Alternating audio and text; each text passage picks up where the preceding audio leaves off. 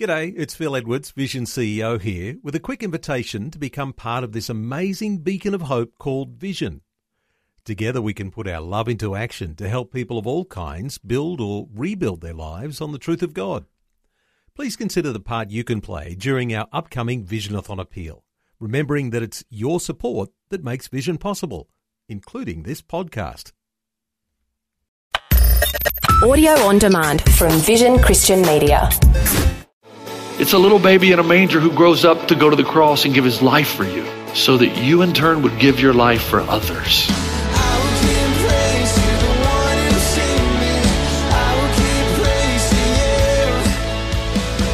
Hi, and welcome to Today with Jeff Vines. Christmas time can be overwhelming, and in our Western society, financial and social expectations can be stressful.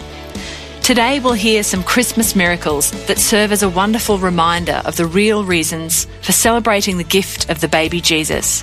All week we're hearing messages from a series called Celebrating Differently. When God uses us to a great degree, as wonderful as it is, as fulfilling as it is, as magnificent as it is, it still requires so much from us.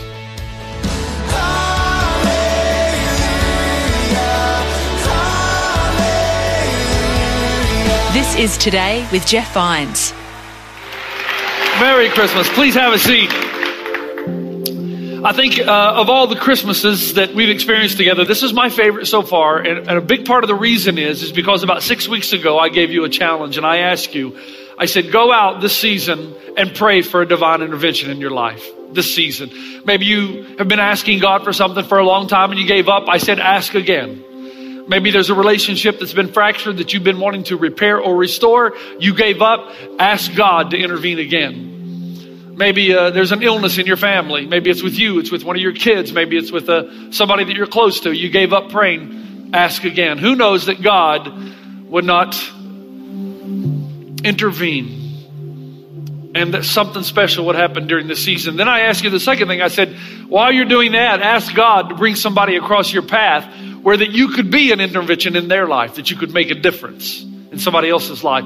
Now, folks, the stories that have been coming across my desk over the last 6 weeks, if we had hours together, I could share them all. But here's a commonality that I've seen in the stories, and it has a lot to do with the original story. It's a passage with which we've not yet dealt in the Christmas narrative. It's the story of Mary's response. We call it the Magnificat. Her song of praise after she's been told that she's going to bear the Christ child. It's amazing how she responds. It's like she knows something that most of us won't figure out until later in life. She begins by saying that her soul magnifies and glorifies God and her spirit rejoices in her Savior. And then she says, starting with verse 48, for he has been mindful of the humble state of his servant. From now on, she says, all generations will call me blessed. For the mighty one has done great things for me. Holy is his name. His mercy extends to those who fear him from generation to generation. He has performed mighty deeds with his arm. He has scattered those who are proud in their inmost thoughts. He has brought down rulers from their thrones, but has lifted up the humble. He has filled the hungry with good things, but has sent the rich away empty. He has helped his servant Israel, remembering to be merciful to Abraham and his descendants forever, just as he has promised. Two things I notice in the Magnificat. Here's the first one. All the praise goes to God. Instead of talking about how great she is, she talks about how wonderful God is. As a matter of fact, you'd think that Mary could kind of hold her head up high and say, am I the woman or what? I mean, I'm bearing the Son of God. It doesn't get any better than this. Instead, her song basically continues to glorify God, talking about how great he is and how lowly she is. But it's the second thing that grabbed my attention. And it's this understanding that she has that if you're going to be used by God, it's going to require some great sacrifice on her part. Some incredible generosity. Think about it. After Mary hears this message that she's going to bear the Christ child, her life starts spiraling downward pretty quick, doesn't it? What happens? Well, she's an unwed mother in a culture that they stone you for that. Joseph, have you ever noticed in the Bible, you don't hear from him anymore. He kind of just disappears. He probably lost his position in the temple. And then suddenly there's this census. And I wonder if Mary asked God, surely you saw this coming. So now she's going to have to take a donkey ride 60 miles from Nazareth to Bethlehem to register. And then Herod makes this decree that he's going to send his men out because he's not going to share his throne with anybody. And he's going to kill all the babies 2 years and younger. So she's got to go on a flight, another long donkey ride into Egypt, where she's going to have to live for 3 years before she can return home. One thing after the next. That she understands something that we don't. When God uses us to a great degree, it often requires, as wonderful as it is, as fulfilling as it is, as magnificent as it is, it still requires so much from us. It cost Mary dearly. And this is what we've noticed, because as these stories keep coming across my desk, I wish I could tell all of them to you. Let me just tell a couple, okay? Just a couple. My friend Anthony McMahon, who's one of our elders here at Christ Church of the Valley, he does financial counseling in the evenings. So he works for Merrill Lynch, but then he does free counseling, especially for a lot of our single moms who are trying to financially make it with their families. And he said that last week, a woman from Pomona took the bus to come over. He was going to advise her, help her, just kind of find a way to assist her. We have a large benevolent fund here that we try to invest in these people's lives. So she gets on the bus, she comes over. She's never been to Christ Church of the Valley, so she gets off at the wrong bus stop. It just so happens there's a couple standing there, and she said, look, I'm supposed to have an appointment with somebody at Christ Church of the Valley. Does anybody know where that church is? And they said, yeah, that's our church. Let's take you over there. So they walk her over, introduce her to Anthony. Anthony says, the whole time I'm advising her, I'm realizing this woman really needs more than just advice. She needs some real help. And he said, I was overwhelmed with a feeling that God wanted me to pray for her. So I started praying for her. And at the end of the prayer, this couple that walked her over came in with a white envelope with a large amount of cash to give it as a gift to this lady. Let me tell you about my friend Adam Ballesteros, who's down at the hospital at USC, fighting for his life. He needs a heart. He desperately needs a heart. You can imagine that his young wife and daughter, this is not a happy Christmas for them. And they're struggling just to survive. Well, there's a couple in our church that heard me tell that story 2 weeks ago. So they send me an envelope and they say, Pastor Jeff, we don't want to have Christmas if they're not having Christmas. So they took all the money that they were going to spend on each other. And it's a rather large family, a wealthy family. And they gave it to this family, gave it to this young mother and her daughter. She was overwhelmed. We're hearing about some Christmas miracles on Today with Jeff Vines, a reminder about what this season of giving should truly be about. But the one I really want to concentrate on, this story. I have a buddy here at the church. His name is Clive Raharui. He's a crazy man. If you know him, you know he's crazy. Clive never met a problem he couldn't solve, and he never met a problem he could not create. Do you know people like that? That's him. And he left his home in Australia some 5 or 6 years ago, sold his business, left Australia, came here by faith because he believed that God had something for him here. He watched regularly our messages online, and he said, I just felt God calling me that the messages that are preached on this stage need to be heard around the world. And he has radio ties with so many different conglomerates. So he left everything to come here. He is a crazy guy. I'm telling you, if you talk to his wife, he's got 3 beautiful kids. They are amazing because of the mom.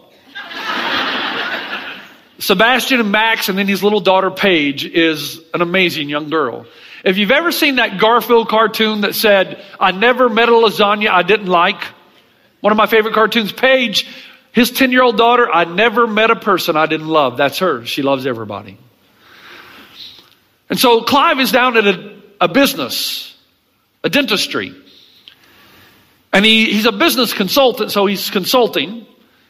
And this particular dentist gathers all of his employees on the floor in the morning, and they pray before they start every work day. That would be awesome. Think about what would happen to our businesses if everyone did that. And they're praying this prayer, and Clive, through the praying, discovers that this dentist is involved in bringing orphans from the Ukraine over to the United States and providing host families in hopes that someone would see them and adopt them. You have all these orphaned children. It is a hellish life. If they're not adopted by the age of 16, they're thrown out into the street basically. They either end up in the sex slave trade or in a mafia or gang relationships or suicide. It's a horrific life, even in the orphanage. There's very little money. There's very much poverty, very little food and clothing to go around. It's a horrific life. And so Clive is hearing this prayer. And they start praying about this young man named Ilya, who's 13 years old. And Katya, this young girl who dresses like a boy because she doesn't want anybody in Ukraine to know she's a girl. You could understand why. And her 2 brothers. After the prayer, Clive feels compelled to learn more about this family, so he drives to the host family home. He gets the address from the dentist. He shows up, he meets this little boy, Ilya, and Katya and her 2 brothers. On the way back from meeting them, he gets this idea. But he's got to share it with his wife, who already has 3 kids of her own and homeschools.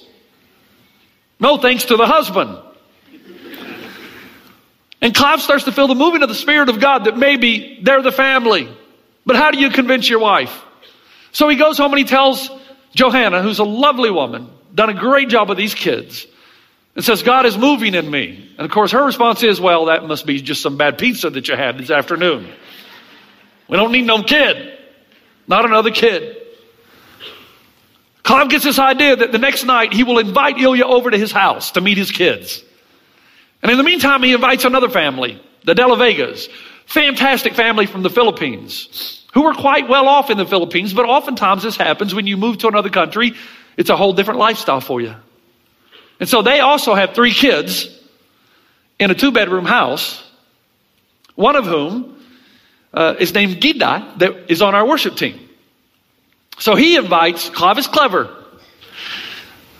or sneaky, it depends on, there's a fine line between the two. He invites the De La Vegas over. He invites Ilya, this young man from the Ukraine, over. And this young man is overwhelmed by the love that these other kids give him. You can imagine, folks, have you ever looked into empty eyes? Have you ever looked into a young girl's eyes who's been raped numerous times and just has no reason to live? Have you ever looked into a young man's eyes who's been abused by the system and just has no life left? That's what they all saw. So at the end of the night, they all got down and they wanted to pray for these kids. But as they began to pray for these kids, knowing that we're all going back to the Ukraine because no one had adopted them, they all began to weep. Just weep for these kids. The night came to an end and Clive started having this dream. And it was a reoccurring one. The dream was that Ilya was in a river. He had fallen in and he was drowning and he's asking for help, but no one's around to help. And in the dream, Clive looks around and no one will jump in and help. And he has it over and over and over again until finally he realizes God's sending him this dream because he's saying, Clive, you're the only one that can jump in and save him. And so he shares the dream with his wife. And his wife responds by saying, okay, we'll find them a family. Right? We'll find them a family. That's what God wants us to help find them a family. We're not the family, but to find them one. In the meantime, Gita has gone back to her mom and dad, Henry and Tanette, and said, we need to take all 3 of these other kids, Katya and her 2 brothers. So Gita goes to try to break down the wall. Katya has really got it walled up, very aggressive, very angry because families have promised to adopt them 3 times. Nobody's ever taken them. It's too much of a task, too much of a work. And so Gita shares love with this young girl, Katya, and she breaks down those barriers and they become friends. And even the Bible, the Bible says the soft word turns away wrath. And anytime there's generosity and kindness, it will break down the wall of bitterness over time. So she goes back and tells her parents with 3 kids, 2 bedrooms, God's telling me we need to adopt these kids. Are you sure? They ask her. Are you sure this is God speaking? Clive goes back to his family. It says there was 3 kids, Sebastian, Max, and little Paige. You guys each have a relationship with God. You go and pray and see where God leads you. And then we'll come back together as a family. In the meantime, Johanna goes to a graduation party or a reunion party for something called Leadership USA that is just changing the lives of so many teenagers in this valley. And she goes up to her friend, Karen, and says, Karen, Clive brought this kid home and, my kids love this child and I just, we're feeling convicted. I know God is telling me we need to help them find a family. And her friend looks at her and says, "Well, wait a minute. I've had this dream. You're the person." So she just heard from her best friend that she's had a dream that she's the one supposed to adopt the kids. Oh, now she's not happy. She goes back to wait what her kids will say. And the kids come out and say, "Yeah, Dad, we think we should do this. God is leading us to do this." And there's little Sebastian, who's the middle child, who's a little bit reluctant because he says, "I'm the middle child. I got to fight for everything right now as it is." And Clive says, "Okay, you go back one more night and sleep on it. Only this time, put yourself in his shoes and see what the Lord says." That's cold. And they all decided. Both families decided they're going to do it. I got a note last night because the De La Vegas are in the Philippines and they're watching this online. And she just wanted, and I said, "Look, did I get the story right? Are my facts right? Are they straight?" She sends me this message. "Yes, Pastor Jeff, we are adopting our 3 precious Katya, Sasha, and Artem. Yes, they were supposed to have been adopted 3 times before, but it didn't push through. They've been deeply disappointed, and Katya has sobbed so hard, her host mom in the U.S. had to physically hold her up. She has repeatedly asked why nobody has taken them, why nobody wants them. All she has prayed for is her and her brothers to be adopted. She has become a believer who shares Christ with the other orphans, some of whom she mothers and physically protects. Because at the orphanage, if you want to keep something, you either sleep in it or fight for it. She is currently in bed sick with a fever back in the Ukraine. Last August, when she was in California, during one brief moment of silence in the car as we were pulling out of Benelli Park, after having fed the ducks with her and Ilya, Katya said, 'I wish time would stop.' She was free to be a child, to laugh, to feel safe, to be loved." Signed, Tanette. Both of these families, what's impressed me so much is they don't have their head in the sand. They know that to do this is going to cost them dearly. It's a sick world we live in, isn't it, folks? You think about this for a moment. They are willing to adopt these families. The Ukraine doesn't want them. Put them out on the street, yet they're going to charge each family $20,000 each to adopt the kids. It's a deal they have with the U.S. government. How sad is that? It reminded me of my Africa days when we would bring aid into Zimbabwe to feed people through missionary aviation pilots. So we're bringing this food and clothing into the people of Zimbabwe, and the government's charging us duty on it. It's an evil world. Now, you can either put your head in the sand, get mad, and say, "I'm not going to do anything," or you can be like these 2 families. You know what? We know it. It stinks. We know it's an evil world. There are evil men and women in our world, but you know what? We're supposed to be a light that shines in the darkness. We're going to adopt these 2 kids, and we're going to find a way to make it happen. Both know the reality. It's going to be hard. Both understand that, but both say, God has called us to do this, and both understand that we are most like Jesus when we are people of sacrifice and generosity. Folks, you know, one of my big fears is, I know that I'm saved by grace through faith. I say that all the time, and I got it. We're not saved because we're good, because there's nobody in this room that's good. I'm not good and you're not good. Just confess it, okay? We're not good. All right? And you might compare yourself to Hitler or Stalin, but when you put yourself up against Mother Teresa and Billy Graham, you're in big trouble.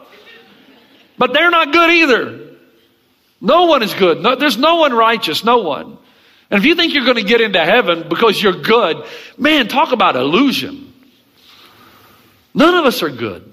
None of us. We might do good things from time to time, but compared to a holy God, one of my biggest fears is standing before God, and God says to me, let me get this straight, Pastor Jeff. I sent my son. I gave up what is most precious to me so that I would not lose you. I gave up my son to die on a cross for your sins. I gave the ultimate sacrifice of what was precious to me. I was extremely generous. It was extravagant generosity to you. You didn't do anything to earn it. And I put eternity in your heart so that you would know there's a sense of beyond in you. You would know there's something more. And yet I did all this for you, and you never did anything outside of yourself. You never brought anyone, you never expressed that kind of generosity and sacrifice to anybody other than yourself. This is Christmas, guys. It's a little baby in a manger who grows up to go to the cross and give his life for you, so that you in turn would give your life for others. That's a call on our lives. And so we light our Advent candles, remembering what it is that we're celebrating. We said week 1 that the first purple candle represented royalty, Christ left his throne. He left glory so that he could come to earth, live among us, and do for us what we could not do for ourselves. And then we lit the second candle, which is the candle for though our sins be as scarlet, he will make them white as snow. And then we lit the third candle that represented that we are on a journey. We are sojourners. We're not yet home, but home is where we're headed. And then this weekend, we light the red candle. That's the candle of celebration. The King has come. He left it all for us. Our sins are scarlet, but he has made them white as snow. We're on a journey. We're headed toward heaven. And the reason we light the red candle is because he has adopted us into his family and has promised never to leave us alone. And the call on your life this Christmas is to not go by without saying yes to that thing God has been calling you to do that's beyond yourself. To make someone else's life better, to enrich them, to agree finally that it's not all about you, that it's all about him and how he uses you to enrich the lives of others. And that's how we celebrate Christmas. Father, I thank you and I praise you for your goodness. I thank you for showing us that in the Magnificat, the Song of Mary, she was very well aware that although this was an awesome privilege, it was going to cost her. And in her lowly state, she magnifies you. In our lowly state, we magnify you. And we recall and remember that the greatest way in which the most effective way in which we show that we are the sons and daughters of God, adopted into his family, is when we are generous and sacrificial on behalf of something that's bigger and beyond ourselves. Thank you for Christmas and its reminder that this little baby in the manger came to earth and that the angels rejoiced at his birth because they knew that this birth was the first step in God redeeming and restoring mankind to himself. And I pray for all that hear this message, that they would know there is a God who loves them so much that he gave his only son, that whoever would believe in him should have everlasting life. Thank you for Christmas and for your love in Christ's name. In Christ's name, in the manger, with silence and quietness, and how everything is still. The star of Bethlehem is out. And the cattle are lowing. And Mary's pondering everything in her heart. And Joseph is asking what all this means. That in that silence, God, Emmanuel, God with us, steps into time and space, redeems us in order that we may go home and never be homeless again. In Christ's name, amen.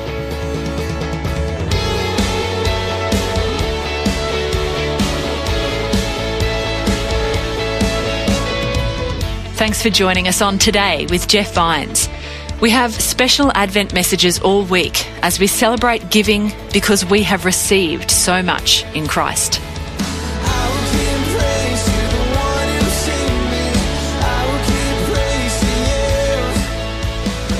Today with Jeff Vines.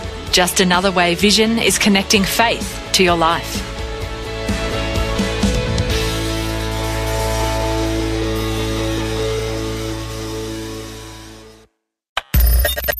Thanks for taking time to listen to this audio on demand from Vision Christian Media. To find out more about us, go to vision.org.au.